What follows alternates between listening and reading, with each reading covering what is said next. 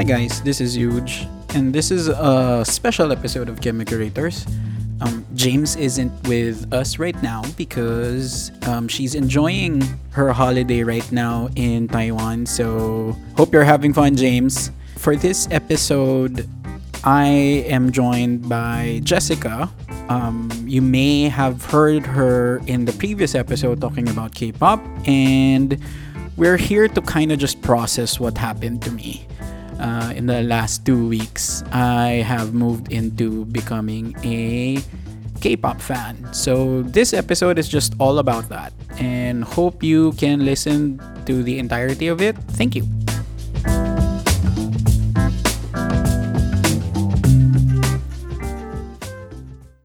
Oh. Hi, I'm back. Ayan. Kasi this is somewhat a follow-up of our last episode. How should I put this? So after editing our last episode, I fell into a deep rabbit hole of K-pop.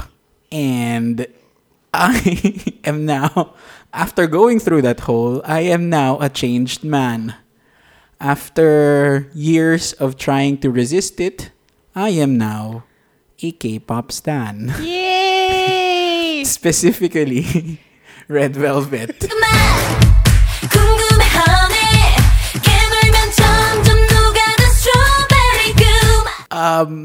So this episode is just really going through that process of being a K-pop stan or fan. I wouldn't say I'm a stan. I'm just a fan. And how would you differentiate a stan versus a fan? Okay, I'm going to go back to its roots. Okay. Do you know what the root of stan is? Si Eminem? Yes. And do you remember what Stan in the music video did, right? Slim, shut up, bitch, I'm trying to talk. Hey, Slim, that's my girlfriend screaming in the trunk. But I didn't slit her throat, I just tied her up. See, I ain't like you, cause if she suffocates, she'll suffer more, and then she'll die too. Well, gotta go, I'm almost at the bridge now. Oh, shit. Okay. So, totally not me. So, I just requested help again from Jess to process things on... Am I your resident K-pop person na? Yeah. Well, this usually doesn't happen unless like SB19 releases one of the best music videos Unless ever. they have a concert here in Cambodia. Oo, siguro yes. Magkakaroon ulit tayo. But at the end of the day, ikaw lang naman ang kilala kong malapit in my area. Yeah. who knows more about K-pop than I do. And I just want to figure out what happened. Okay. How you fell into the rabbit hole. Oh, tangina, nabudol ako eh. Just to give an idea for everyone, in a span of 2 weeks, or roughly, a week. Honestly, it was just over a weekend. I spent a big portion, a lot of money on K-pop merch and other related stuff. Yeah, I just want to say, kahit ako nagulat ako dun sa ginastos mo. Yeah, let's say around 10,000 pesos or $200 over a weekend. It's so unsurprising. That's the topic that we're going to want to cover for this episode. So, yeah, I don't know. Jess, paano ba? This is a therapy session right now. Wow. So, guys, imagine I am lying down on a sofa while Jess has her clipboard of things to do or a crossword puzzle ng EXO or something. Yeah. Ito, something I'm curious about. Kasi during our last recording naman, we didn't really dive into Red Velvet. I mentioned them in passing. I remember mentioning about Twice as well.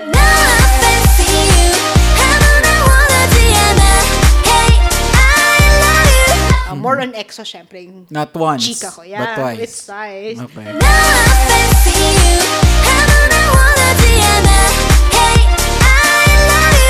Pero anong nangyari nung weekend na yun? I was very surprised, ha? I was very surprised din. Na sinabi mo na, I'm a fan of Red Velvet. Na parang, anong nangyari? Why did you start looking them up? Okay. How did it even happen? Okay, we were talking about concepts, diba? K-pop concepts, wherein each group would have a concept album. Basically, concept albums are the norm in K-pop as opposed to, let's say, in other countries. Kasi diba parang kapag sinabi mong concept album, hindi siya isang album. Kunyari, a concept album type would be more attributed to a concept artist. Like Coheed and Cambria, they're basically a band about, or a fictional universe. You stormed off the sky beyond my doubt. Janelle Monáe, also famous Janelle Monáe, and Baby, baby, whether you're high or low, baby, whether you're high or low, you got to tip on the tightrope. Now let me see you do the tightrope. Sufjan Stevens. To recreate all things grow. Gusto ko lang i-drop muna yung mga yung indie cred ko before I eventually go to this route, under this route. So yun nga, pinag-usapan natin yung concepts, and then you mentioned, kasi nga in passing lang naman na ang Red Velvet kasi They have food or fruit related concepts kasi nga connected to songs. So dun siya na-start, diba? Okay. And then when I was editing it, I was trying to put in music, just to sample some stuff from the artists that you mentioned. Gusto ko rin sanang ilagay nga yung Red Velvet o yung Red Flavor, pero di ko alam kung ano nangyari. Ayun, let's just say na ang ganda-ganda kasi ni Irene. Yep, Yun that's lang naman true. yun. I Yun lang remember naman yun. messaging you din. Ang ganda-ganda ni Irene. Oo, yun lang naman yun. Ang ganda-ganda ni Irene. Irene is the leader of Red Velvet. Siya rin kasi yung visual ng Red Velvet. So, visual face center. gumana yung pagiging center niya. Yep. Or pati visual, sorry. And then, at the same time, yung songs nila were actually pretty catchy. Yeah. So, yung It's a bop. yung red part of Red Velvet Wow. really Oh works. my God, you could explain the difference between red and velvet now. Oo naman. And kasi, okay, one of my barriers for K-pop is that I felt it was super textured yung music. And at the same time, there's a lot of rap. What do you mean textured? Ang daming nangyayari. Ang daming nangyayaring mga music instruments. May electro sounds, merong so... Feeling ko ang reference mo dyan is Girls' Generation. Hindi lang. Hindi ba? Hindi lang. Probably even earlier, mga slightly earlier second gen K-pop. Yeah. So, ayun yung medyo na-off ako noon. But, for this one, I don't know, I think nag-mature na rin ang aking sense. Mature meaning, I have come to terms that I am a pop person. Yeah. I am not an indie person as much anymore. Right? You would know na Kakai Babe and Josa and everything under the Diary ng Pangit is a bop. Yes. Okay. So, and it's very close to it. Even Carly, I would even say their songs are similar or reminiscent to Carly Rae Jepsen. And Carly Rae is one of my best girls, one of my favorite artists ever. Just because of how catchy her tunes are. Ayun, kaya dun siya nagsimula. Tapos, daming diba? Nakuha ko nung hook. So, yung trigger, kung iti-triggers and barriers po natin ito, ang trigger ko po ay si Irene. And then, Reinforcers, good music. Yep. Tapos, I think yung isa pa is that I started, and I think the worst part here was that I started to get into the mode of just watching and consuming every single video. Yeah. Be it legit, as in made by the company, versus fan-made or crack videos. Pero that's the same as yung process ko din ng pagiging K-pop fan. Ganun din Parang, this person is interesting. Because again, I started from watching. I started being interested in K-pop dahil napanood ko sila sa variety show.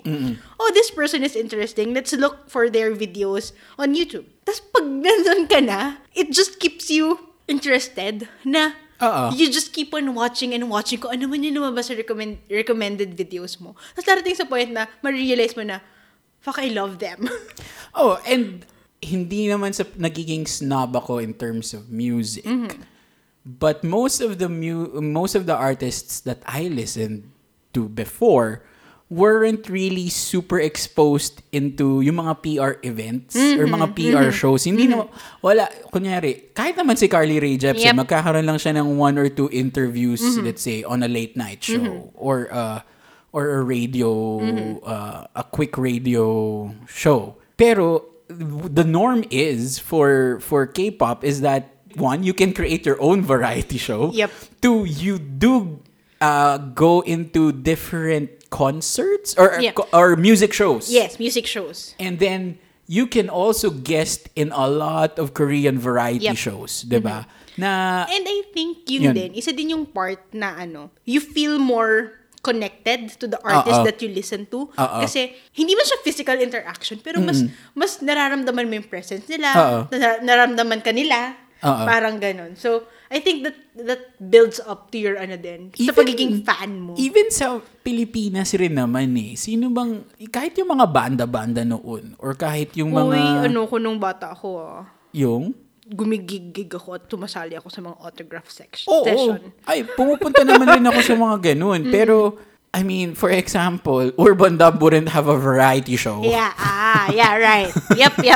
Hindi mo naman sila makikitang special content for them. Hindi mo naman sila makikitang pupunta ng Batanes para mag-film ng show. Para mag-film ng variety show, 'di ba? Yeah. Pero that's the norm in K-pop, which surprises me a lot. And sobrang daming content, no? Sobrang daming content. Yeah. And doon ko na start na, okay, I just really want to know more about these people. And at the same time, I think... You want to know more about them and they're giving you a chance na makilala nga sila. At the same time, this is my first attempt to really like a K-pop artist. So that's why there's just so many new things in K-pop na hindi ko naman ini-expect. Like, different versions of the same album. As someone who buys Pokemon versions all the double versions of each Pokemon generation, I was surprised that some albums would have even 3 versions. Yeah. Meron bang Again, I mentioned to you, di ba? Yung Super Junior, magka-comeback sila. Tapos merong 9 active members right now. And they have 10 albums. 10 versions of the albums. Bawat isang member, may sarili siyang solo cover.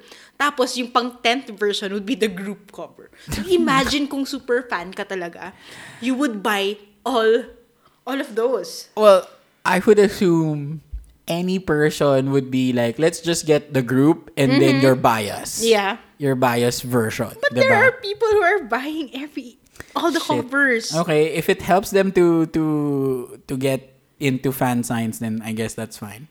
Speaking of that. Again, sinabi ko na sa'yo kung saan website mo makukuha. Speaking of that, yung fascination ko lang with Red Velvet noon was, over the weekend, was so... I don't know what's the right adjective. So good, so bad. That, yun nga naghanap agad ako ng mga concert tickets or are they in my area? Are they in my area or somewhere around that I can watch them? And sadly though, meron nga sila in Indonesia right now, but wala na akong pera. But the intention was there, and I'm also surprised to feel that. I don't know. It's maybe because they're more in the region. Yeah. I would assume they're accessible. They're more accessible than, let's say, Mitski, an artist based in the US. Mitski live in Cambodia. Wow, 'di ba? Pumunta pa ako ng Singapore para panoorin si Mitski noon, 'di ba? So mahirap nga silang and these are special events more often than not na American or Western artists going to Asia, that's a special event na sineschedule talaga, like Manila Concert Scene would give you that and everyone else. So kaya ako naghanap and ewan ko, gusto ko pa rin kasi nga at the end of the day, gusto ko lang naman pumunta sa fan sign. Okay. It's so weird, but yeah. Pero ano mo yung experience ko, di ba? I watched my first K-pop concert a couple of weeks ago, a week ago. first concert na napanood ko. Actually, it's not the first time, pero it's the first solo concert of EXO. Kasi I've seen them, yung sa parang mga festival nga, many different artists. Pero, first solo concert of EXO. And kala ko, okay na ako. Tipong, ay, napanood ko na, masaya na ako, ganyan. Pero you know what I felt after watching the concert? Gusto mong panoorin pa ulit? Gusto kong panoorin ulit. Kasi I'm actually considering, kasi may chika na, they will be in Malaysia, December 15, 16. I'm thinking, bago ako umuwi ng Pilipinas for Christmas vacation, manonood muna ako. Mag-stop over muna ako. Pero, again, I think that you would feel the same if you've seen them live.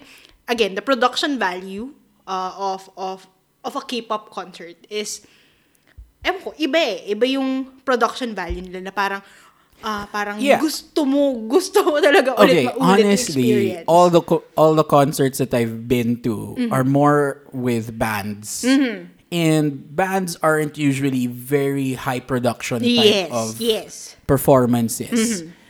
Tutugtog lang sila and masaya na ako doon. Again, I remember my first concert, Fall Out Boy. Hindi naman ako naghangad na, pagbalik nila ng Pilipinas, manunood ulit ako. Gusto mo lang naman sila makita live. Yeah.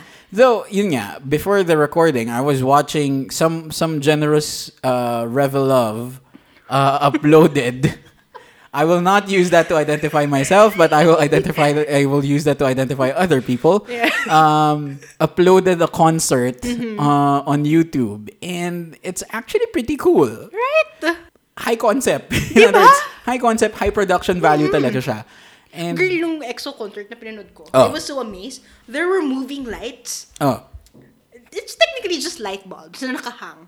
Grabe yung, I don't know, mechanism, technology, whatever they put into it. Pero it moves around na ang ganda. Visually, it's very visually appealing. There was even this one song. I like the song. It's a B-side track. Ibig sabihin, hindi siya single. Pero nung pinerform nila, sobrang nagustuhan ko yung kanta kasi grabe yung visual. Again, the whole backdrop is a LCD screen, tama ba? Ganun yung tawag. Tapos grabe, sobrang visually appealing lang niya. Speaking of visuals. Okay. Sige. But yeah, wala lang. And na-fixate, and honestly, okay, Red Velvet as a group, they're pretty dope. I like their songs across eras, and that's why. Wow, you now know eras as well. Yeah, and that's why I downloaded yung app na nilalaro mo, di ba? Yung Superstar SM Town. Yeah. So, syempre, to support our girls, dahil wala akong pasensya. Yeah. Wala akong pasensya to save up on their cards. Diamonds and everything. Yeah. So, gumastos ako para makakuha agad ako ng mga ultra rare items agad na Red Velvet there. I did that as well. Wala din akong pasensya nung una ako nag-start maglaro. I also spent money for that game. And again, that happened over the weekend. 2 days, yeah. 2 days. Saturday, you were like, uy, fan ako ng Red Velvet. Pagdating ng Sunday, uy, just gumastos na ako para sa game. Dahil... Tapos, di ba, meron pa nga nung, sige, ano pa ba yung mga merch na nabili ko? Lightstick! Oh yeah, yun pa. Di ba, nagpabili na ako sa Monday, Lightstick. guys, sobrang bilis. Saturday, fan siya. Sunday, gumastos siya sa game. Tapos Sunday night, he asked me, can you contact your dealer? Yung mga dealer ng K-pop drugs natin K-pop dyan. Dealer, So kung yes, meron siyang Red Velvet light I do have a Red Velvet light stick now, and it's not manly at all. It's not. Honestly, it's very feminine. I think that's the more politically correct term. It's very feminine. I don't care. It serves as a very good flashlight. Yes. Though nainggit lang ako dun sa light stick ng EXO kasi nga it's colorful. Yung pwede mo siyang palitan. Yeah. Yung sa akin ano lang, wala, same color. Maybe there are Red Velvet fans who will listen to this. Maybe they can teach you. Gusto ko lang siyang gawing pang pink. Siyempre, nagreklamo ako, di ba? Nagreklamo ako kanina, masyadong feminine. Masyado ng feminine, pero gusto ko ng pink. Eh, siyempre, kasi yun yung color ni Irene. Yeah. So, Pero kasi diba, the EXO light stick, it's rainbow color. Pero I think yun kasi, yung sa red velvet light stick, it will change sa concert mismo. Oo, pero gusto ko pa rin naman yung sa'yo eh. Nag-iiba-iba yung color. May app. Walang app yung sa akin for now. Kaya, again, another reason for me to go to a concert. Yes! Para ma-experience mo yung changing colors of the light stick. Ay, memorize ko po yung mga fan chants ng Yes! Red Velvet. Ganon. Shit. Pero, okay. Ang isa pang gusto ko lang i-process rin doon is super nahulog ako sa rabbit hole. Kasi rabbit nga rin ang animal niya. Totoo ba? Oo. Okay. Rabbit and watermelon. Okay. And pink. And pink. Okay. Kay Irene, and I don't know, sige, super given talaga na maganda siya. True. And but I think if we're going to go triggers and batters again for this one, that's the trigger. Continued fandom. Continued usage is... Continued usage / fandom would be because she's the leader of Red Velvet. And at the same time, I just like her style. Style in what way? Style of being a leader. Ewan ko ba yun? Weird Yung ba? pagiging mom yung figure pagiging niya. mom niya. Yung pagiging Hindi mom naman. figure I niya. think, di ba, I mentioned to you na ang favorite ko sa Red Velvet, my bias in Red Velvet would be Wendy. And I think that's coming from, again, they call it 4D personality. 4D personality? Yeah. Yung medyo out of the box, out of this okay. world personality niya. And yung pagiging caring niya.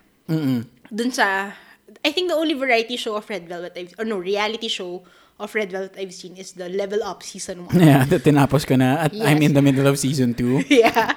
So, yung pagiging caring niya, again, it makes you feel connected to the artist as well. Yun din yung isang aspect of K-pop eh. They make the artist, you still know that they're kind of out of reach, layo pa din, pero somehow, they make you feel that you have a connection with them. And I don't know if that's even manufactured eh. Na meaning like, Irene has to be this mom figure in the group because that's the plan. That's the plan SM told them that, hey, you have to be, since you're the oldest and the leader, you have to be, you know, the one taking care of everyone and stuff. Ganun ba? Sa ibang mga... I feel like, not totally. Okay. Gamitin ko na example yung Red Velvet. I think it's coming from, culturally, sa Korea, kapag older ka, you are really expected to take care of the younger. Even when eating out. Kapag kakain tayo sa labas, kunyari, Koreans tayo. Hindi mo ako pagbabayarin. Ikaw lagi ang gagastos for me. Pag nasa group naman, pag nasa office naman tayo, ako pa rin naman nagbabayad for you guys. See? Uy, I pay for my share. Pero ganon, di ba? Culturally, may ganun silang aspeto. Kaya yung Irene taking care of the other members, it's something... I don't think it's manufactured by the company, but it's something that is kind of expected of her based on the culture. Na kailangan mong alagaan yung mga people younger than you. And I guess being the leader, it also gives you the responsibility of taking care of your group members nga. Kasi, again, ang sa isang K-pop group, di ba sa Pilipinas, yung taking care of your artist will come from the managers in the Philippines, right? In Korea, it's not like that. The managers of K-pop groups are actually just, ito schedule mo. Ida-drive kita papunta dito. Ida-drive kita papunta sa ganyan. Pero all the responsibility na managing your group members would come sa pagiging leader. So, I'm not sure if it's really manufactured. I feel like it's not. Pero it's something like responsibilidad mo yan. Or is it more of SM already knew, let's say, ganun ang personality ni Irene and then they just built on it na, okay, girl, ganito na nga talaga yung papakita mo. But I don't know. I have a very limited or narrow understanding of K-pop. So I don't know if this is also the norm in other groups, diba? Parang, I'm trying to think of other I do groups feel that they are more authentic, but again, I'm watching a variety show coming from the same company. So I don't even know if that's really, how much of it is 100% real. I would like to believe it's 100% real. And yeah, some of the stories kasi nga, di ba? Mga fan videos lang na. Yes. Di ba sinabi ko sa'yo, pinanood ko yung Irene being a mom. Part 14? Part 1 to 4. Part 4 lang ba? Iba yun. Ay, iba pa yung part Iba pa yun, 14. crack videos yun. Shout out to who, I forgot, I'm so sorry, Bubble X ata ang kanyang pangalan. Yeah, Okay. yung Red Velvet A Mess, number 1 to 14, pinanood ko na po lahat yun. Pero yun, yung mga moments niya of being a mom or just really being, just taking on that leadership role. And what that means is one, resolving internal issues to, yun nga, pagsasagot ng mga instances, yung mga bayaran or Yep. or being the face of the group when needed. And 3, yung the idea na she can step up when she needs to. If the circumstances demand. And by that, meaning yung mga games lang naman sa mga variety show. Pero Grabe yung ladder up na. pero in some ways, just going back to what you're saying about trying to find that somewhat connection to these idols, nakaka-relate ako doon sa idea na yun. Because diba, I'm like the leader of our visual. team. I'm also the visual of our team. Okay. Wala namang makikinig sa kanila ng podcast na to eh. So, walang kukontra. In a group of 6, in a team of 6, ako yung leader din. I also do feel those responsibilities as well. 'Di ba? I may not be as caring as Irene, but I do think I'm still caring compared to the other leaders. Yes. But yeah, so in that aspect, I can connect with her more than just saying na, okay, sobrang ganda na nga talaga ni Ate Irene. Mga ganun. Again, we're trying to process things eh. Oo. So, aside from that, kanina na-mention ko yung cultural aspect, no? Feeling ko din, it also comes into picture yung, I'm not sure how to correctly say it, pero yung parang Koreans, meron silang parang, hindi ko siya ma-explain. For example, in-announce mo sa public na, mag-workout ako para gumanda yung katawan ko. Oo. Para next concert, this is from EXO. Oo. Para next concert, mapakita ko sa inyo yung pinaghirapan ko. Ganon.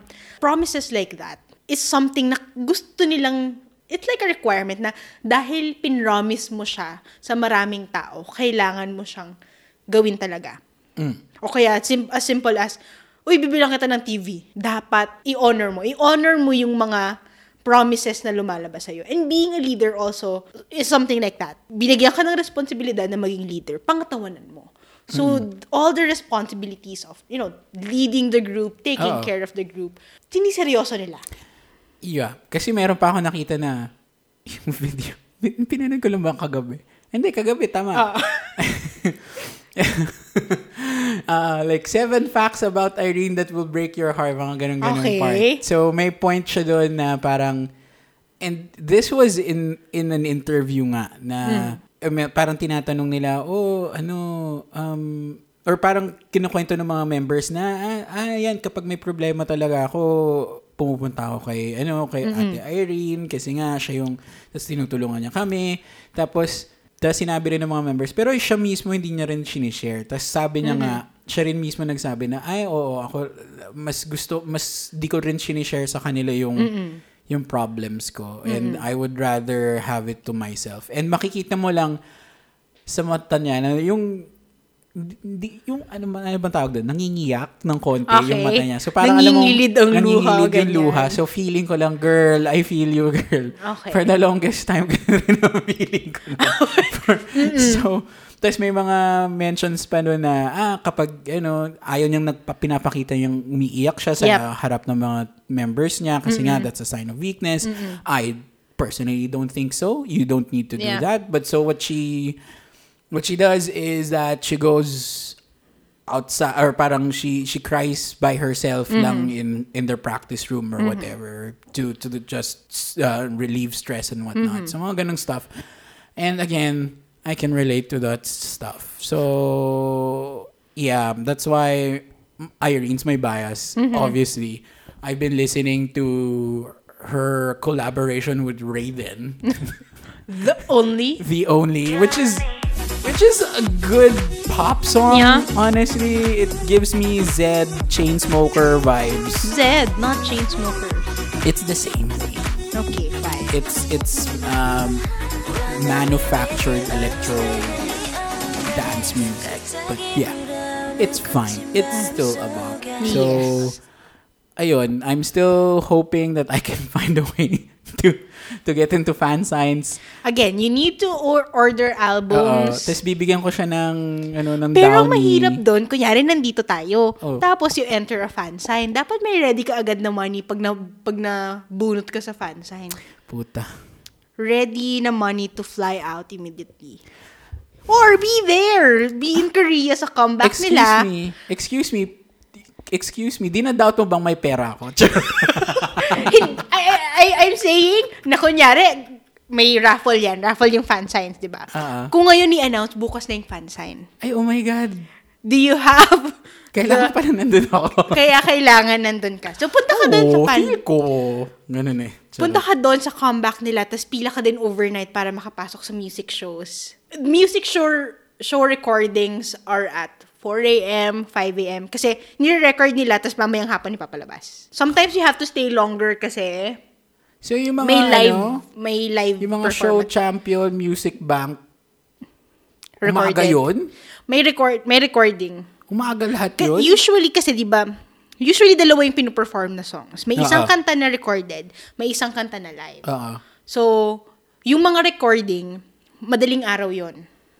Yeah, that's like 4 a.m., 5 a.m. Okay. Tapos, yung live show, you have to return in the afternoon.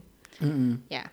Meron ba akong ganitong descent into madness in other moments in my life? Ako kung iisipin ko sa sarili ko, I mean, I was always obsessive. I know that I was always obsessive. Kunyari, let's say, Supernatural. I was very obsessed with it.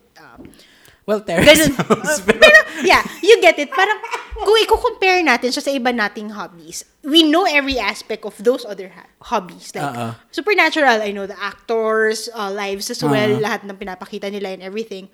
Pero hindi tayo gumagastos ng ganito kalaki. I think yun rin yun eh. Yung gastos. Yes. And K-pop is the most expensive hobby I've had. I have expensive hobbies and it's not a flex. Video games are super expensive. Board games are That's expensive. $60 per game at least.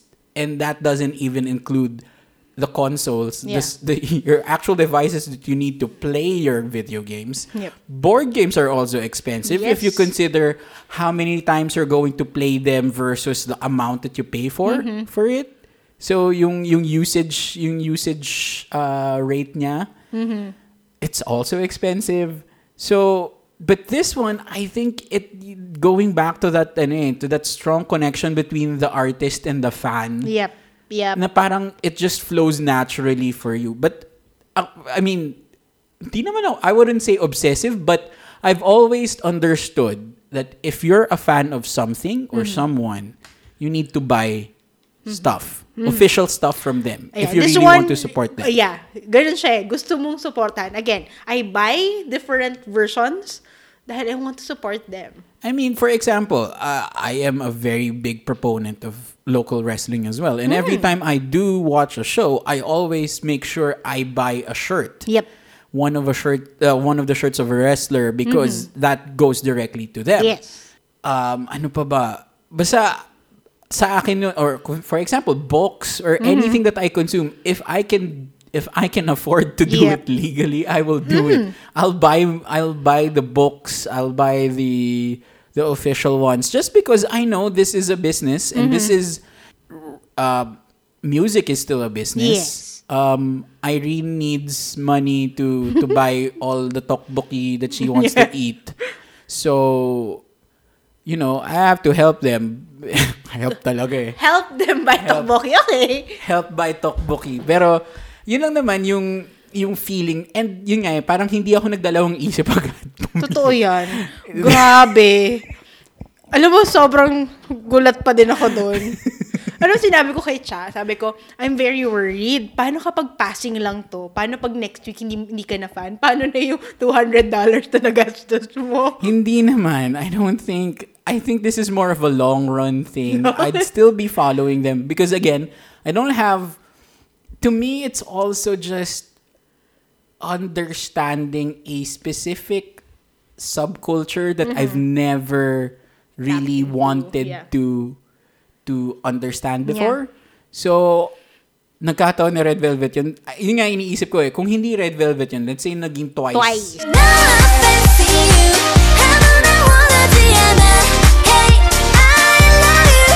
Not once but twice pa rin ako.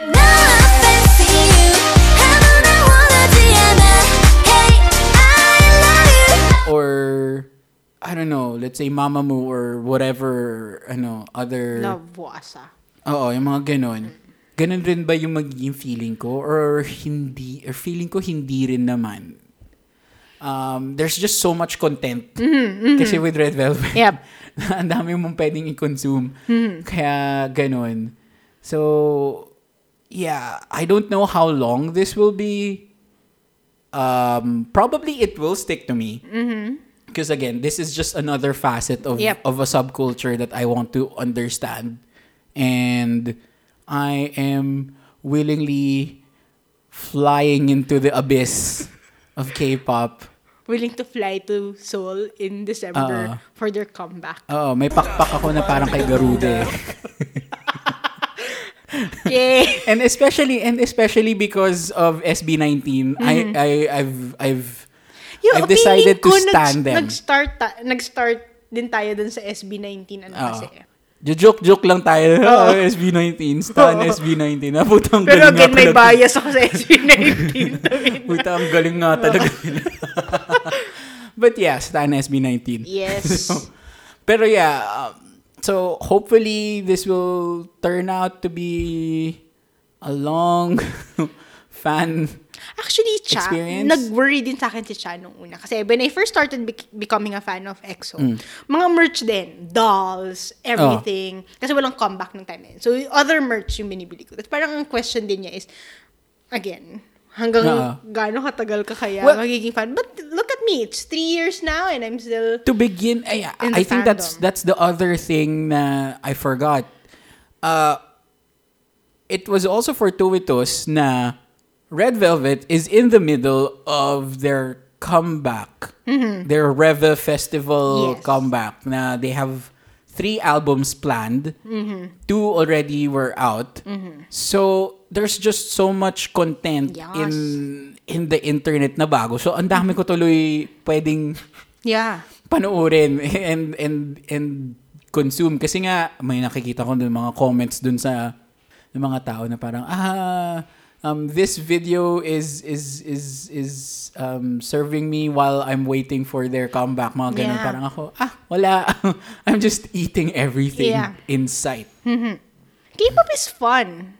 I mean, it's don't go into Stan Twitter because Stan Twitter is magulo. Toxic. Yeah, toxic, it's magulo. Pero if you remove that aspect, K-pop is fun. Speaking of that, so nakalimutan ko palang ano yun. Kasi diba, honestly, it's an irrational thing. It was an irrational thing to do, I admit. And I caught myself trying to rationalize stuff. Why Red Velvet and why everything else. Parang, di ba na-mention ko sa'yo, naghanap ako sa internet ng mga people trying to objectively rank Red Velvet compared to other groups. Okay. Parang, am I just really buying into this because of visuals? Or am I just really liking them with the songs and whatnot? And apparently, of course, Red Velvet is one of the biggest third-gen K-pop acts. Yes. And they're much I think in terms known. of girl group, sila yung Red Velvet and Twice yung pinaka-kilala eh. Apparently, sila yung may cred of being vocalists because of Wendy and Sulgi. Yep. I think when it comes to vocalists, the girl group that will be high on top would be Mamamoo. Kasi nakita ko yung kanina pinapanood. Para silang kung isipin mo, para silang barbershop quartet. Ganon kagaling. Kasi kanina, ito na naman ho ako. Nanood ako ng video ng mga greetings ng mga ng mga K-pop groups. Tapos yung sa kanila may harmony ang kanilang nag-harmonize sila sa greeting nila. Ang ganda ng greeting. 안녕하세요, 마마무입니다. So kaya okay, sige. Okay, kung nag-harmonize na kayo sa greeting niyo, paano pa kaya dun sa iba? Okay. Yeah. Para silang barbershop quartet. Ang galing ng nila. Kasi yung Red Velvet, very straightforward. Happiness. 안녕하세요. 레드벨벳입니다. Yung SB19, ano ba yan? Get in the zone. Break. Annyeonghaseyo. We are SB19. Anyong kasi yung ba ginagamit nila? Yun yung una. Okay. Sabihin mo na yan, annyeonghaseyo. Okay. SB19, hindi ko pa rin alam kung ano ibig sabihin ng get in the Zone zone, break. Hindi ko alam pa rin ho yun. Pero Ano po sige. yung break? SB19 stan. SB19 guys. Hashtag They're stan really, SB19. really good. Yeah. So, at the end of the day, I know it's an irrational decision. I went into it. Yep. Tried to rationalize it afterwards. And I think I'm in a better place. Yun nga lang, it doesn't help talaga na rin na yung YouTube ko. Yung YouTube recommendations ko Puro are sila na. all Red Velvet videos now. Yeah. Sucks that Terrace House doesn't have a lot. Yeah. Just comparing it to my other... Okay, something that I would honestly say that I stand for. Yeah. Terrace House. Ang secret naman nila is that they give you less. As in... Mysterious effect, ganon. Oh, Terrace Okay. House is a reality show. Yep. But they keep this veneer na hindi sila overly produced. The shot selection and the cinematography. Maayos ang cinematography niya. Rumurule of thirds ang mga framing ng mga scenes doon and stuff. But they keep it very natural. Hindi siya overreacting as much as, let's say, your reality shows in the US. To the point na hindi mo nga alam kung paano pinoproduce yung shows. And they barely show anything outside. Like the company doesn't really push stuff outside. Like there's no Terrace House merch. Yeah. There isn't really. It's more fan made. As in fans would create their own Terrace House merch or albums. Wala namang ganun. The closest one would be the Spotify playlist that they have. Yeah. Kasi nga, the international version doesn't have all the songs that they use in the Japanese version. And yun pa nga the idea pa lang na Japan has it as a weekly show, but Yeah. in Netflix, it's by batches. And the only reason lang naman na delayed is because of international music rights. But the fact na iba pa rin ang market ng Japan versus sa iba has that barrier. Yep. As opposed to this one, wherein Everything's very... it's all open, and then Yeah. you have fans who would also sub every single thing. Yes! To be fair, Terrace House also has fans who sub everything, and I love them for that because I can watch Terrace House as a weekly show. Yeah. Just because of them.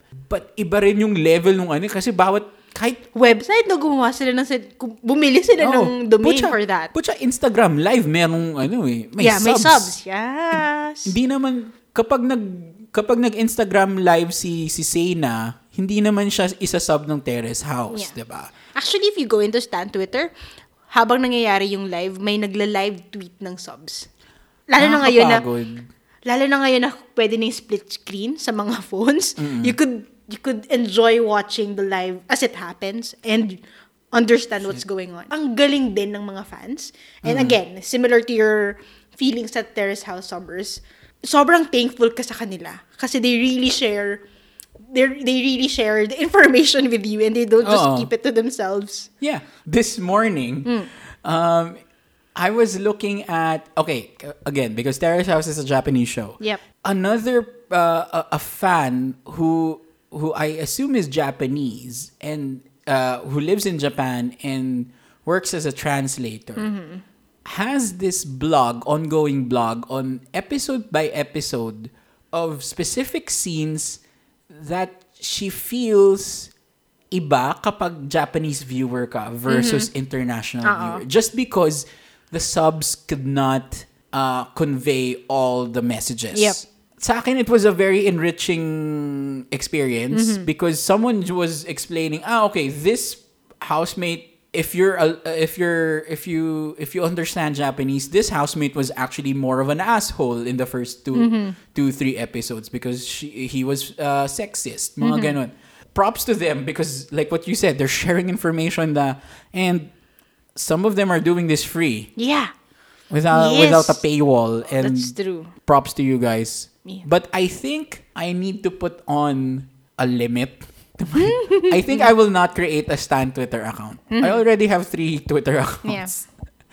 I mean, I actually created my Stan Twitter account. Ang main purpose ko is information. Anong nangyayari sa kanila ngayon. Then it happened na I built some friendship over there. It's still toxic, as in ang stressful niya tignan minsan. Pero again, mainly for information. Nasa na sila, anong nangyayari sa kanila. Kunyari, again, they have Ang a concert. airport photos ba? Yes! Yes! Tapos, kunyari ngayon, may concert sila sa Taipei ngayon. So, again, I could watch the performances. May mga nagla-live. So, yeah. Shit. No, ayoko namang umabot pa sa ganun. Just because I think I do have other things to think about. I have other Hayaan mo, babalitaan na lang kita pag may bago sa Red Velvet. Fandoms. There Pwede are people that I follow that also are fans of Red I can Velvet. put on a Google alert on anything Red Velvet. Plus, I do follow Red Velvet Twitter accounts.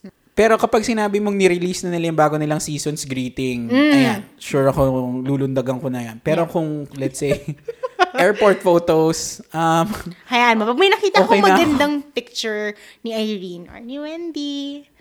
yeah, and I think it also helps na likable silang lahat Yes! sa Red Velvet. I mean, Wendy is so fun. Ay, isang favorite na habit ko, mahilig siyang gumamit ng finger guns. Sobrang gusto ko si Wendy. Again, they call it 4D personality kasi nga, sobrang baliw-baliw lang niya. And I love her for that. Sulgi also, very wholesome and Yes, very innocent. Oo. Ayan na naman. Siguro last na to. Nanood ako nung video. Are you familiar with the idea of no jam? Alam mo, in-explain mo na sa akin yan. Basically, yes, jologs. I remember now. Basically, jologs. So, niloloko lagi sila ni Yeri, the youngest, na si Sulgi and Wendy have no jam. So, jolog sila pareho, Yes. baduy sila pareho, or boring sila, or loser sila. So, may compilation lang na gumawa nun. My kanina. God, na no jam. Of course, nanood lang na naman ulit ako pagdating Yes. doon. Anyway, ano pa ba, Doc? Meron ka pa bang mga katanungan na Meron to ka pa help bang feelings process? na gusto mong pag-usapan natin? K-pop feelings. I think, may mga katanungan ba ako sa K-pop pa ba? Gagawa din ba ako ng K-pop glossary? Charot. Speaking of which, hindi ko pa nagagawa tapos yung glossary na kailangan kong gawin. May tatanong dapat ako eh. Pero I think natanong ko na sa'yo kanina yon about yung mga kino. Gusto ko ng kino kasi it's more expensive kasi. Oo, dapat ba napabili na ako ng kino nun? Kasi apparently, pwede akong bumili ng mga Red Velvet albums over Amazon. If you want kino ng mga previous ones, tapos pag may nakita ka sa Amazon, siguro bilhin mo na kasi they don't really reproduce kino much. Sobrang limited edition ng mga kino. Kaya di ba yung dealer natin, nag-post siya ng kino, tapos pinag-iisipan ko kung bibilhin ko. Kasi again, So, may para chance siyang na lagi, na forever sold out na siya. So, para sa siyang official collector's stores. edition ng mga video games. In some way, yes. Bakit Pero ang mamahal hindi kasi ng mga hindi siya natin? limited edition in a sense na it's very exclusive, ganyan. It's just that hindi naman kasi ganun kadami bumibili ng kino. Kaya hindi nila pinire-reproduce that much. Okay. So, again, one batch and they stop reproducing. So, even the songs would be in the kino? Or? Yes, songs, music video. So, instead of the CD, everything is there na. parang Wala ka, square may photo na, card ka din. Square na USB yung makukuha ko. Yes. Sige, baka pag nabaliw ako, bilhin ko yung dun sa dealer natin. Isa lang yung kino ko nasa Philippines. Sige, I think that's enough for me. Wala na akong, siguro may mga katanungan na lang ako sa susunod. Pero, ito na lang pala, yung isang pinag-iisipan ko. Dahil 4 years, 5 years na. Ayun. 5 years ng Red Velvet kasi di ba they Yes. debuted in 2014. Yes. Gano'ng katagal ang longevity ng isang girl group? Ganito. Hindi ko gusto yung na yun. Ganito.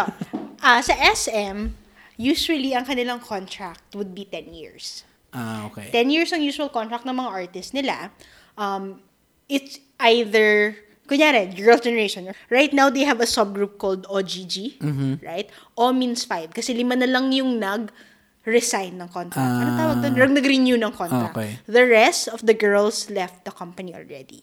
So, it's either they say na hindi sila magdi-disband, they're still girls' generation, but the possibility of having a full group comeback ulit, medyo mahirap lang siyang i-process kasi isipin mo kung Star Magic and ano yung sa GMA? GMA Talent. GMA Talent, could they produce one album together? Di ba? Parang medyo mahirap lang isipin yung So yung possibility iba na umalis na at tapos nag-sign na sila sa ibang record label? Yes. I think Tiffany is in the US. Tiffany is signed in a US label. Okay. Jessica as well. Sohyun, I think she's focusing on acting already. So, ganon. So, 5 na lang yung natitira sa SM Entertainment. There's also another group called FX. Medyo kakatapos lang earlier this September, lahat ata sila umalis. Tapos na yung ano nila? Tapos na yung contract nila. 10 years na sila. So, I'm not sure kung lahat. Okay, so at least meron pang 5. So what you're telling me is that may 5 years pa ako para mag-stand sa Red Velvet. Pero kasi imagine mo, sa other groups, pero girl groups kasi yung tinatanong mo, pero other SM groups, TVXQ. TVXQ. Yeah, you know them. Exclamation point. Yes. TVXQ, more than 10 years na sila. Super Junior, lahat sila nag-renew ng contract except for the Super Junior si Henry.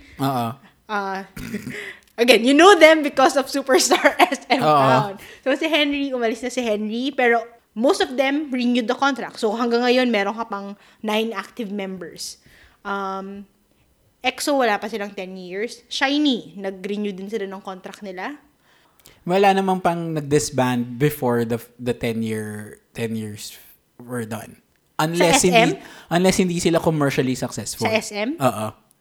I don't know. Parang so far sa pagiging K-pop fan ko, wala. Well, ang ibig sabihin lang naman nito is please support them more. Yes. So, pero yung again, the other girl group na favorite ko, parang less than 10. Pero hindi sila SM. Si Star.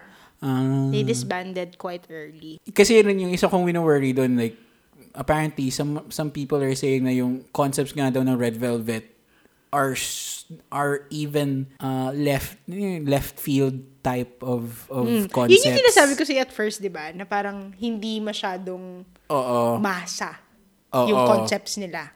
Oo. So, ilan naman yung fini-fear ko. Pero kung, I think, but do the girls look happy? Yeah, and they're doing well. Yeah. They're doing their very first they just finished their US tour. So I assume that also generated new fans. So that means that adds to their longevity as well. Me, new fan here. Yeah.